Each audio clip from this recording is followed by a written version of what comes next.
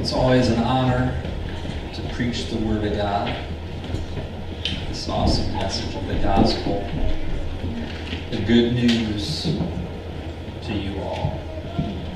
So Corey and Kim, as Jay mentioned, are in Florida this week to visit with Corey's mom.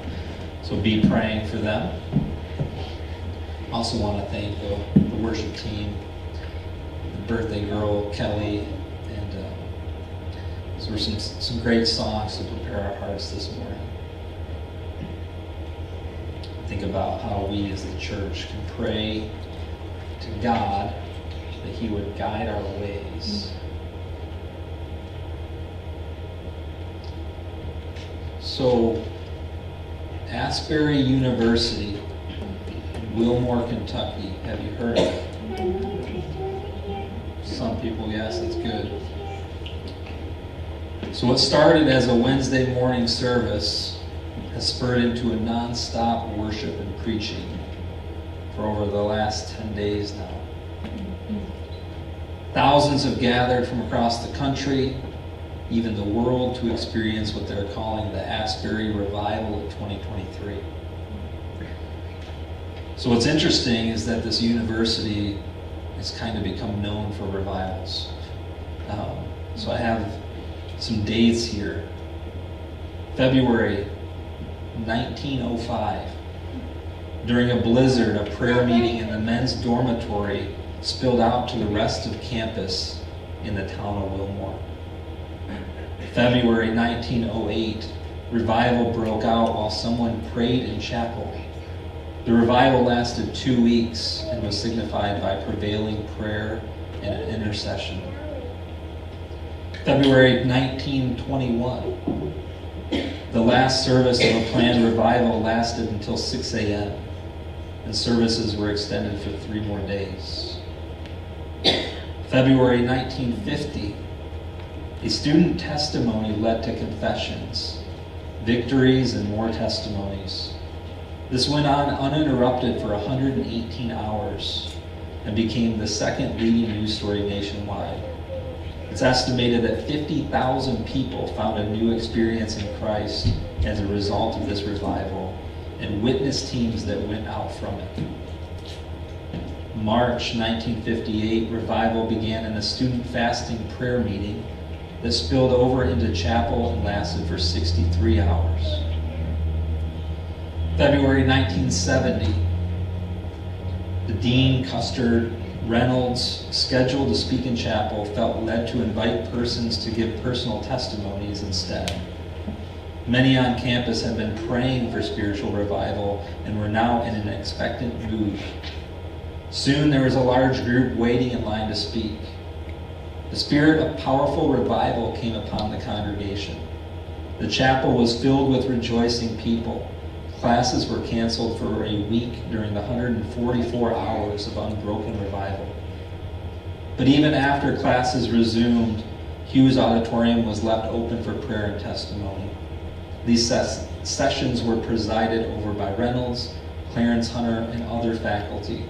Some 2,000 witness teams went out from Wilmore to churches and at least 130 college campuses around the nation. March 1992, a student confession during the closing chapel of the annual Holiness Conference turned into 127 consecutive hours of prayer and praise. February 2006, a student chapel led to 4 days of continuous worship, prayer, and praise. And here we are, February 8th, 2023, prompted after students spontaneously stayed after weekly chapel. I've been following it pretty closely. It's been amazing to witness. I know several people that have gone down there to see it firsthand. There's a Facebook group called the Asbury Revival. It's been cool to see just non-stop testimonies being posted in there. So what started as a typical Wednesday morning service has gone on to spur up other revival-like events in other churches and college campuses across the country and the world. People have been going there and getting fired up and going back to their churches or going to colleges and essentially taking this fire with them. It's been cool to watch. So while I've been encouraged and excited by this, I've also been a little discouraged as well. Why? Because of skepticism. Seeing people I know questioning the hearts of the people in Asbury, criticizing those who are traveling there, criticizing the copycat movements in other churches or colleges, claiming this isn't a real revival.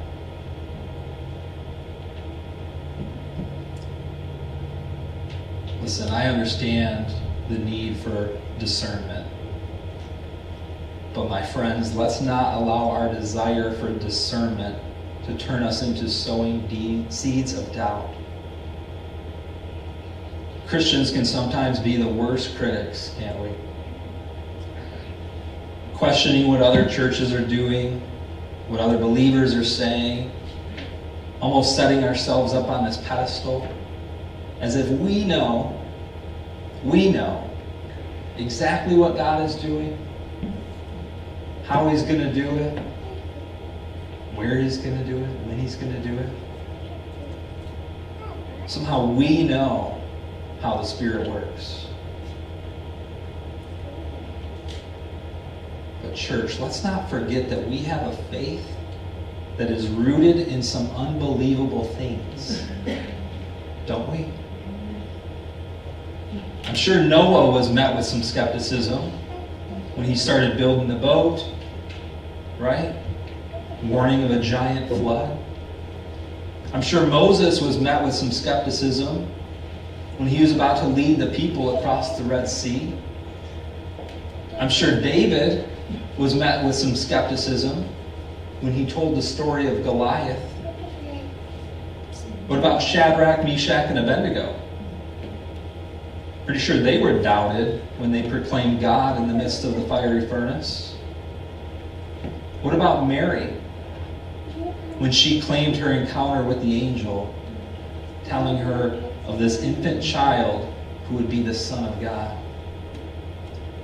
Let's not forget the skepticism Jesus faced as He performed miracles, touching and healing lepers, and even as He proclaimed to be God Himself.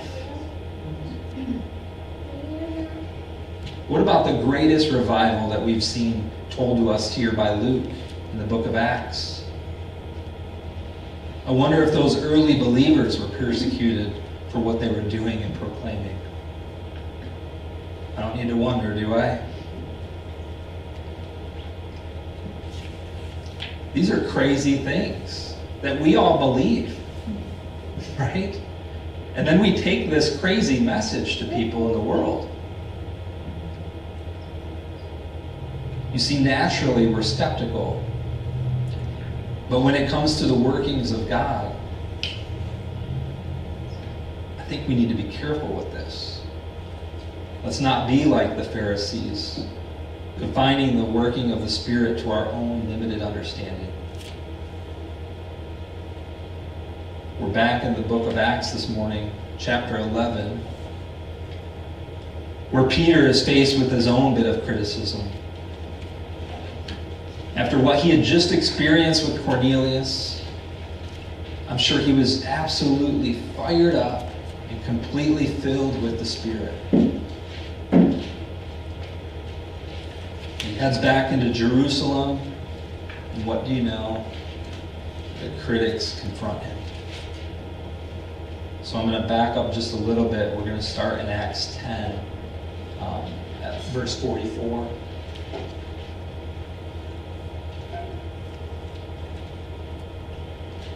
It says, while Peter was saying these things, while he was sharing the good news of Jesus, the Holy Spirit fell on all who heard the word.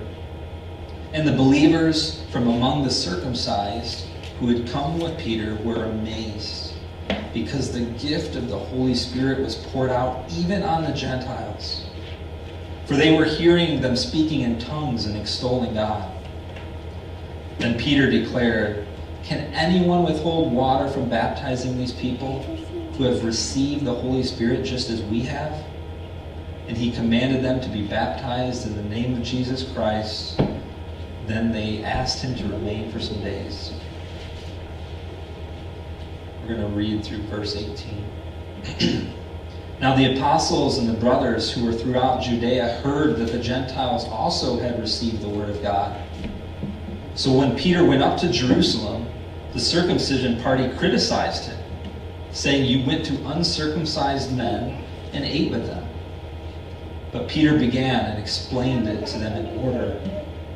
"I was in the city of Joppa praying, and in a trance I saw a vision, something like a great sheet descending, being let down from heaven by its four corners. And it came down to me.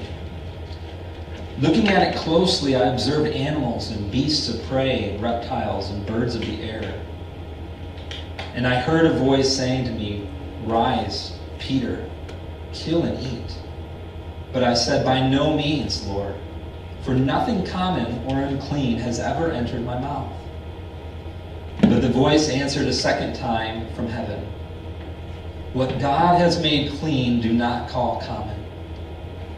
This happened 3 times, and all was drawn up again into heaven. And behold, at that very moment 3 men arrived at the house in which we were, sent to me from Caesarea. And the Spirit told me to go with them, making no distinction.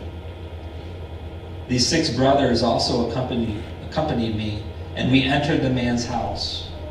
And he told us how he had seen the angel stand in his house and say, 'Send to Joppa and bring Simon, who is called Peter. He will declare to you a message by which you will be saved, you and all your household.' As I began to speak, the Holy Spirit fell on them just as on us at the beginning. And I remembered the word of the Lord, how he said, 'John baptized with water, but you will be baptized with the Holy Spirit.' If then God gave the same gift to them as he gave to us when we believed in the Lord Jesus Christ, who was I that I could stand in God's way?" When they heard these things, they fell silent, and they glorified God, saying, "Then to the Gentiles also God has granted repentance that leads to life." Will you pray with me? Heavenly Father, Lord, we thank you for this message this morning. We thank you, Lord, for this repentance that leads to life. Lord, I just ask, Lord, that you would speak through me into the hearts and minds and the souls of everyone that's here listening this morning. Lord, may your Spirit go out from here and let it reach the people that need to hear it. God, we love you and thank you in Jesus' name. Amen. So I think it's important to kind of recap. I always kind of like to go backwards because then it helps me move forward a little bit. I like to get a running start at things. Sometimes you need to get back and then go forward. So just prior to Jesus' resurrection, he tells them what? "You will receive power when the Holy Spirit has come upon you, and you will be my witnesses in Jerusalem and in all Judea and Samaria and to the ends of the earth." We see that in Acts 1, verse 8. Right? So he gives this message to them, and then he ascends into heaven. The day of Pentecost comes, and the Holy Spirit falls on Jewish people from every region who are gathered together. They begin understanding each other in their own native languages. It seems crazy and unbelievable, and they're all perplexed. All these people from all over the place are together. The Holy Spirit falls. Now they can understand each other. They're bewildered, essentially. And Peter gets up, and he shares this amazing sermon. And he ends it calling for those who are gathered to repent and be baptized. And then, as we know, through this, thousands of thousands come to faith in Jerusalem. And persecution sets in, strategically disrupting everything, breaking up the church and pushing these believers out to advance the gospel into other areas. And as it advances, it reaches this Gentile named Cornelius, showing ultimately that God does not restrict any nation or ethnicity from the author of salvation. So this encounter with Cornelius happens, and the Spirit falls on all who heard, even the Gentiles.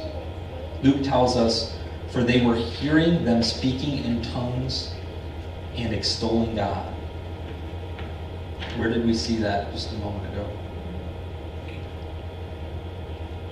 When the Spirit fell on Pentecost, the same thing happened. For they were hearing them speaking in tongues and extolling God. Just like when the Spirit fell on the day of Pentecost, Peter witnesses it again, but now falling on Gentiles, which again proves what Jesus had spoken. You will be my witnesses in Jerusalem and all Judea and Samaria and to the ends of the earth. We're not quite to the ends of the earth part yet. It's coming.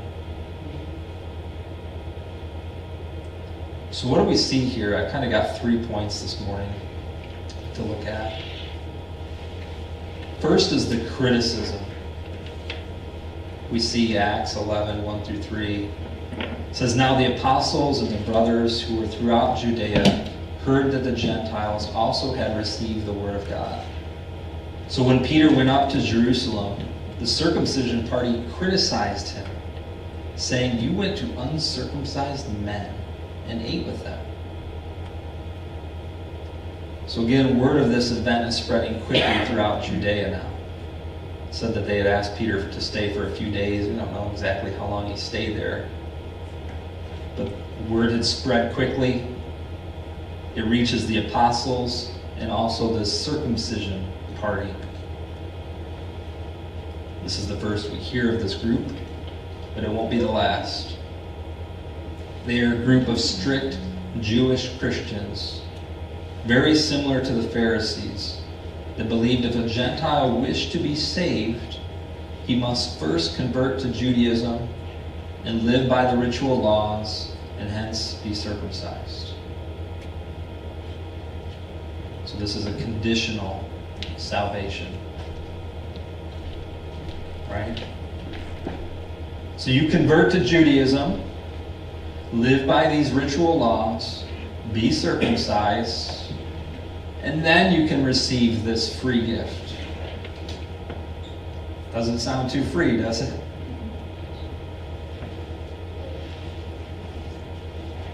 Hearing these stories, I wonder a question like this is very soon after Jesus' ministry, right? And maybe jumping ahead a little bit, but these people, it was right after Jesus' ascension, and how quickly they're already distorting the gospel.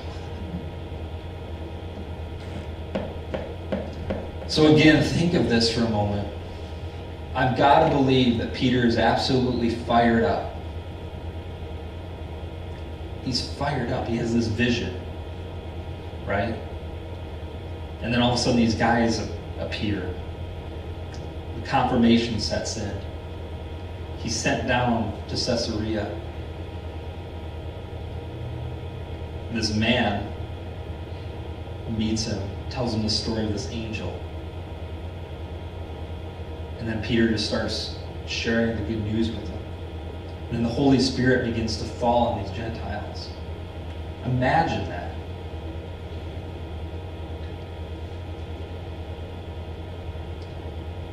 He makes his way to Jerusalem, and the first encounter we're told about is this circumcision party.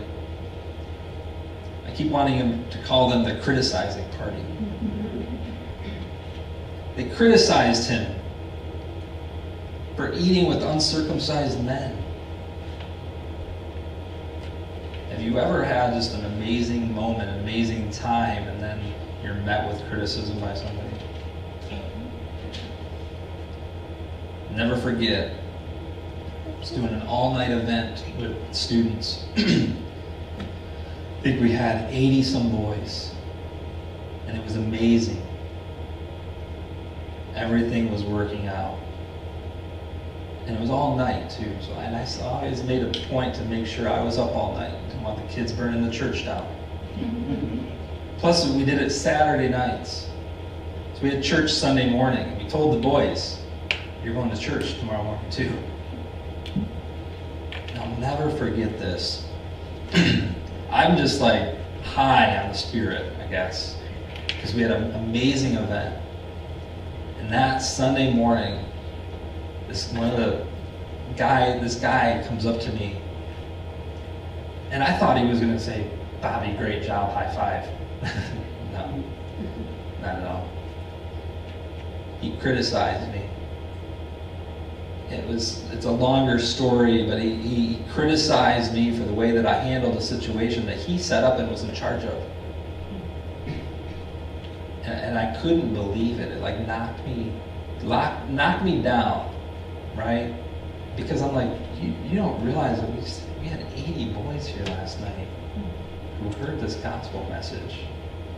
Let's hope and pray that these boys get spurred up, right? No, but he wanted to criticize me. There was no, and look, I don't need a pat on the back, but I also don't need to be criticized, right? It was the first thing that morning. Wait till tomorrow at least. So Peter had to have been just fired up, and he comes back and he's met the first thing that we see here. The circumcision party, criticizing him. Remember back to chapter 10. We see Peter admit in verse 28 that it was unlawful for him to even associate or visit with a Gentile, as it would make him unclean. So eating with one is basically the ultimate show of disobedience, as he's now sat down with them in fellowship. And the circumcision party calls him out on their idea of unlawfulness. Their idea of unlawfulness, right? Again, they claim to be followers of Christ, yet didn't Jesus eat with sinners? We call Jesus friend of sinners? And again, they're not that far removed from this ministry. So Jesus ate with sinners, and the Pharisees rebuked him. What did he say? He says this, he said, "It's not the healthy that need a doctor, but the sick."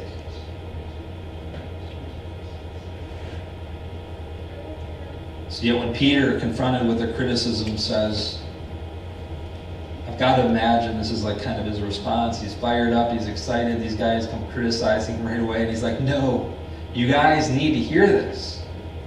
I didn't do this on my own." He's blaming God, which is a good thing. "I didn't do this on my own. I was completely led by God. Let me explain." Which leads us to the second point, skepticism. We continue reading verses 4 through 10. "But Peter began and explained it to them in order.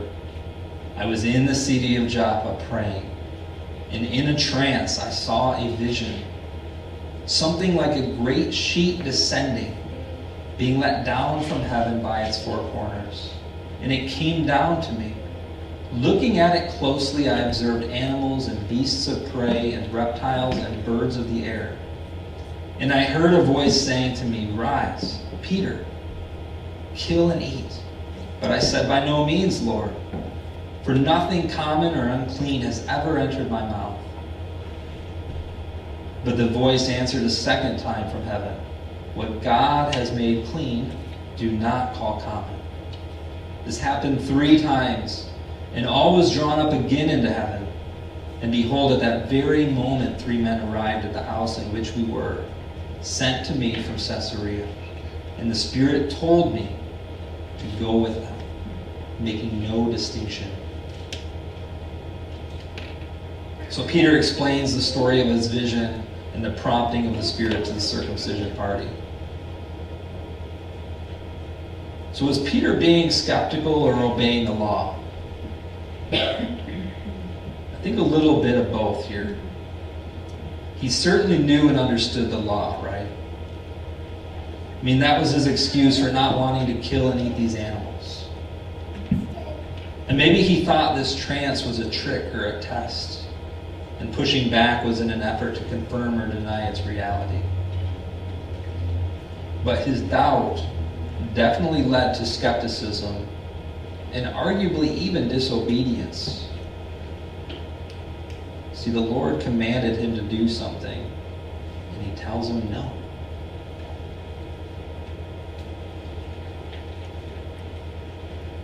Yet the Lord, knowing Peter, reveals this vision to him and commands him to eat and kill the unclean animals in an effort to remove any doubt or skepticism from his mind, so that later, when he was met with this unclean Gentile, his prejudices about him would be gone.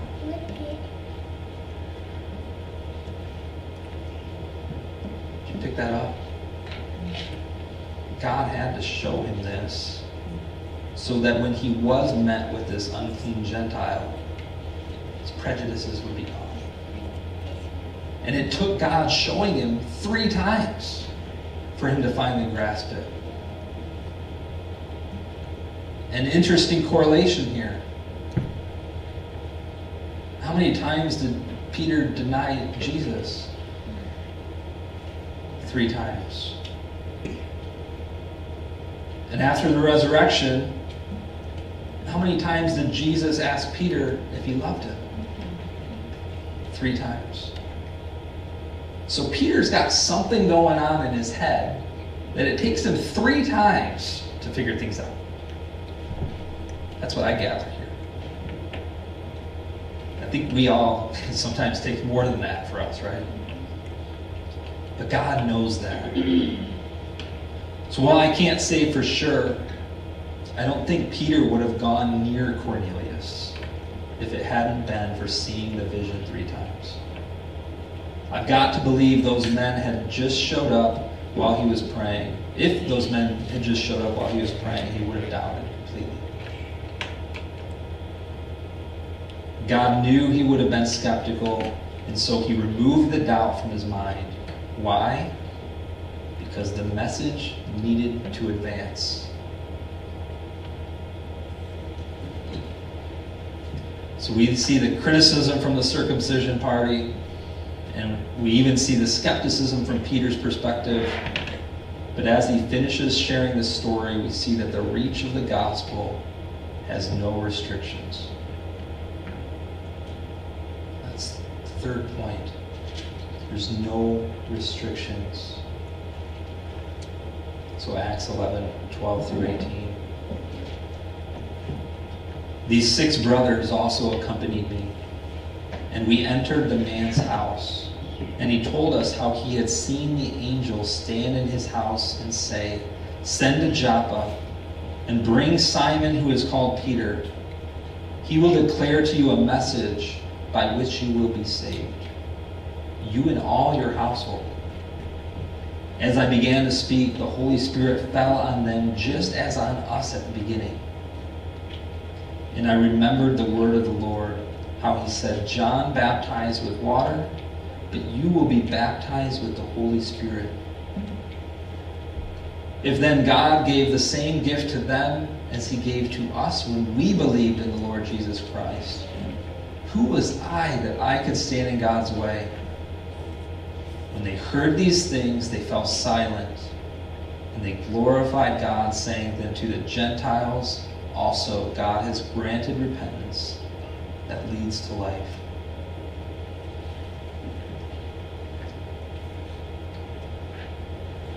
So I have to believe there was still some skepticism in Peter's mind as he followed these men to Caesarea. Like, really, Lord, is this true? Is this still where you want me to go? Is this still you leading? But those thoughts of doubts had to have been completely erased as he began to speak, and the Holy Spirit came upon all who heard the good news. Imagine Peter's joy and excitement. It's spiritual confirmation.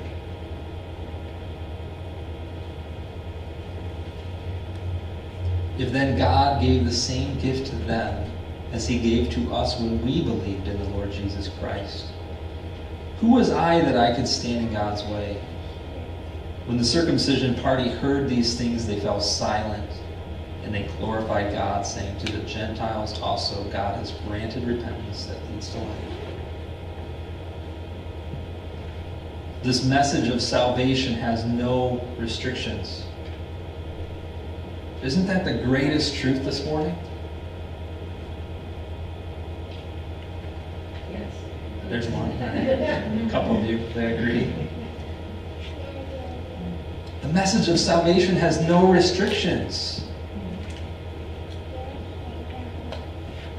Any of you come from a Jewish background? Me either. The message of salvation, that everyone who believes in Jesus Christ receives forgiveness of sins. Even an unclean, wretched sinner like me. Amen? What an amazing grace. And this silenced the circumcision party, and then led them to remove the restrictions of their prejudices, remove the restrictions of their conditional laws, and admit this gospel message was even for the Gentiles. They admitted it. Wow.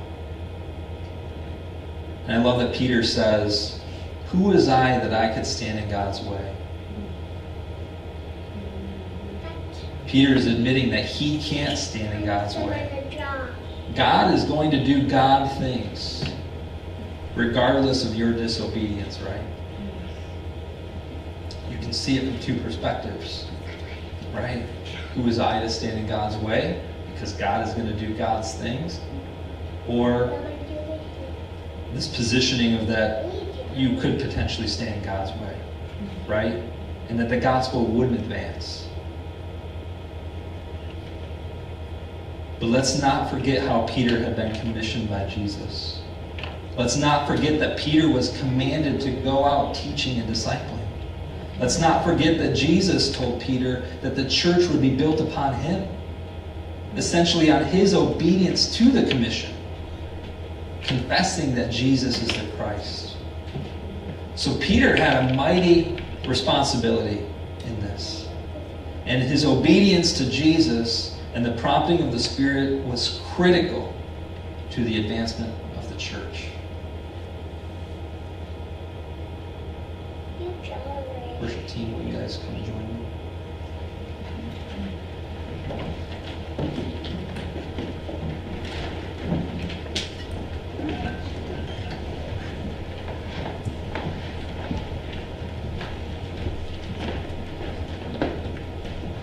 Isn't it great that the salvation has no restrictions? It's unconditional. You don't have to do anything. It doesn't matter who you are. It doesn't matter where you come from, what you look like, your financial status, your education, what you've done, what you haven't done. You can't earn it. You can't buy it. It's already been bought and paid for. Who are we to stand in God's way with our criticism and skepticism? We have to lay down our prejudices and share the message of hope through Christ Jesus. It's been given to us unrestricted, and we must also give it out unrestricted. See, when we hear stories of a revival, or call it whatever you want to call it in Asbury, these young people, these college-age students, we should be encouraged by that. Isn't it something that we do is pray for the younger generations? Lord, stir up a fire in these people. Fire them up and go out. And then the first thing we meet them with is criticism. Well, I don't know. This is something you've been praying for. Well, I don't know if this is real, though.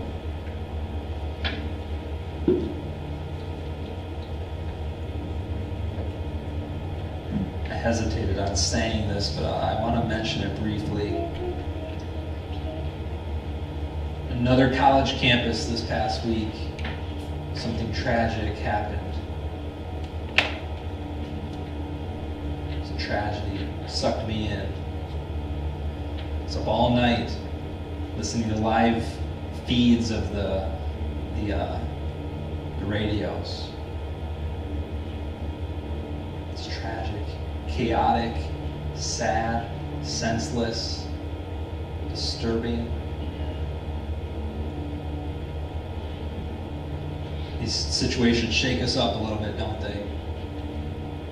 Especially this one, pretty close to home.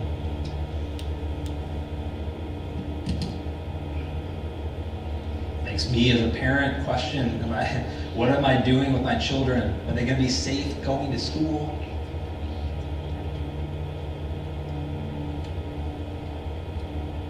These shakings should prompt believers to action.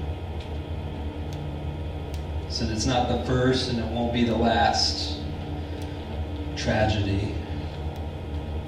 But are we prepared for the next one?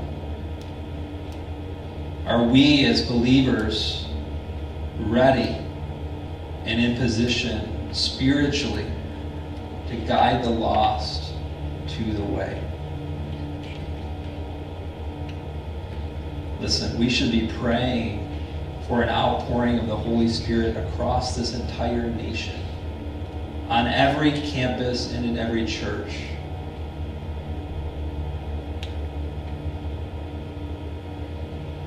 It would be incredible if a revival spurred up on MSU's campus. Believer, Christian, friend, church, let's not stand in its way. Let's advocate for it and let's celebrate it. You pray with me again. Heavenly Father, Lord, who are we to stand in your way? Lord, we do cry out to you.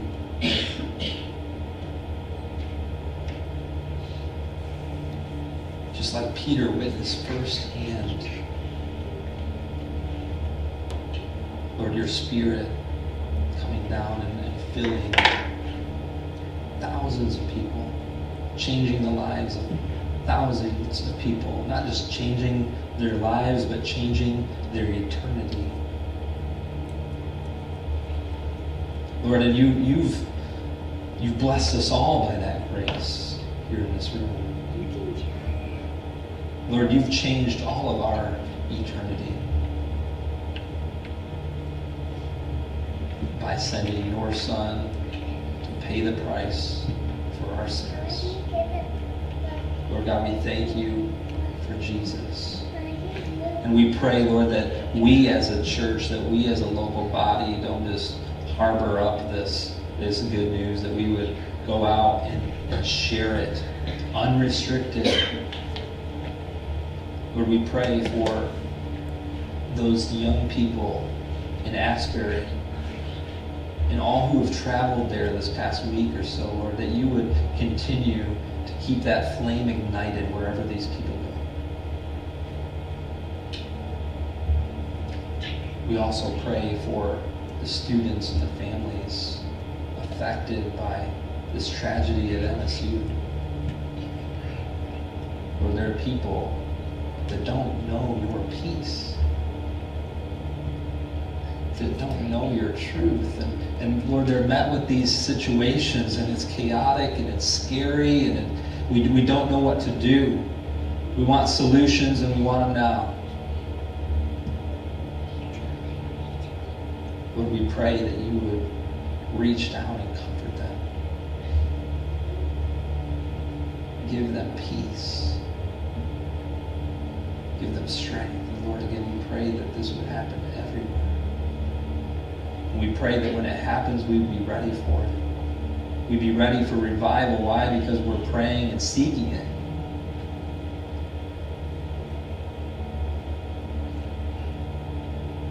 Lord, as we lift up our voices to you this morning, we just pray that you would hear us. That you would comfort us even in this church. Lord, we love you and thank you. It's in Jesus' name.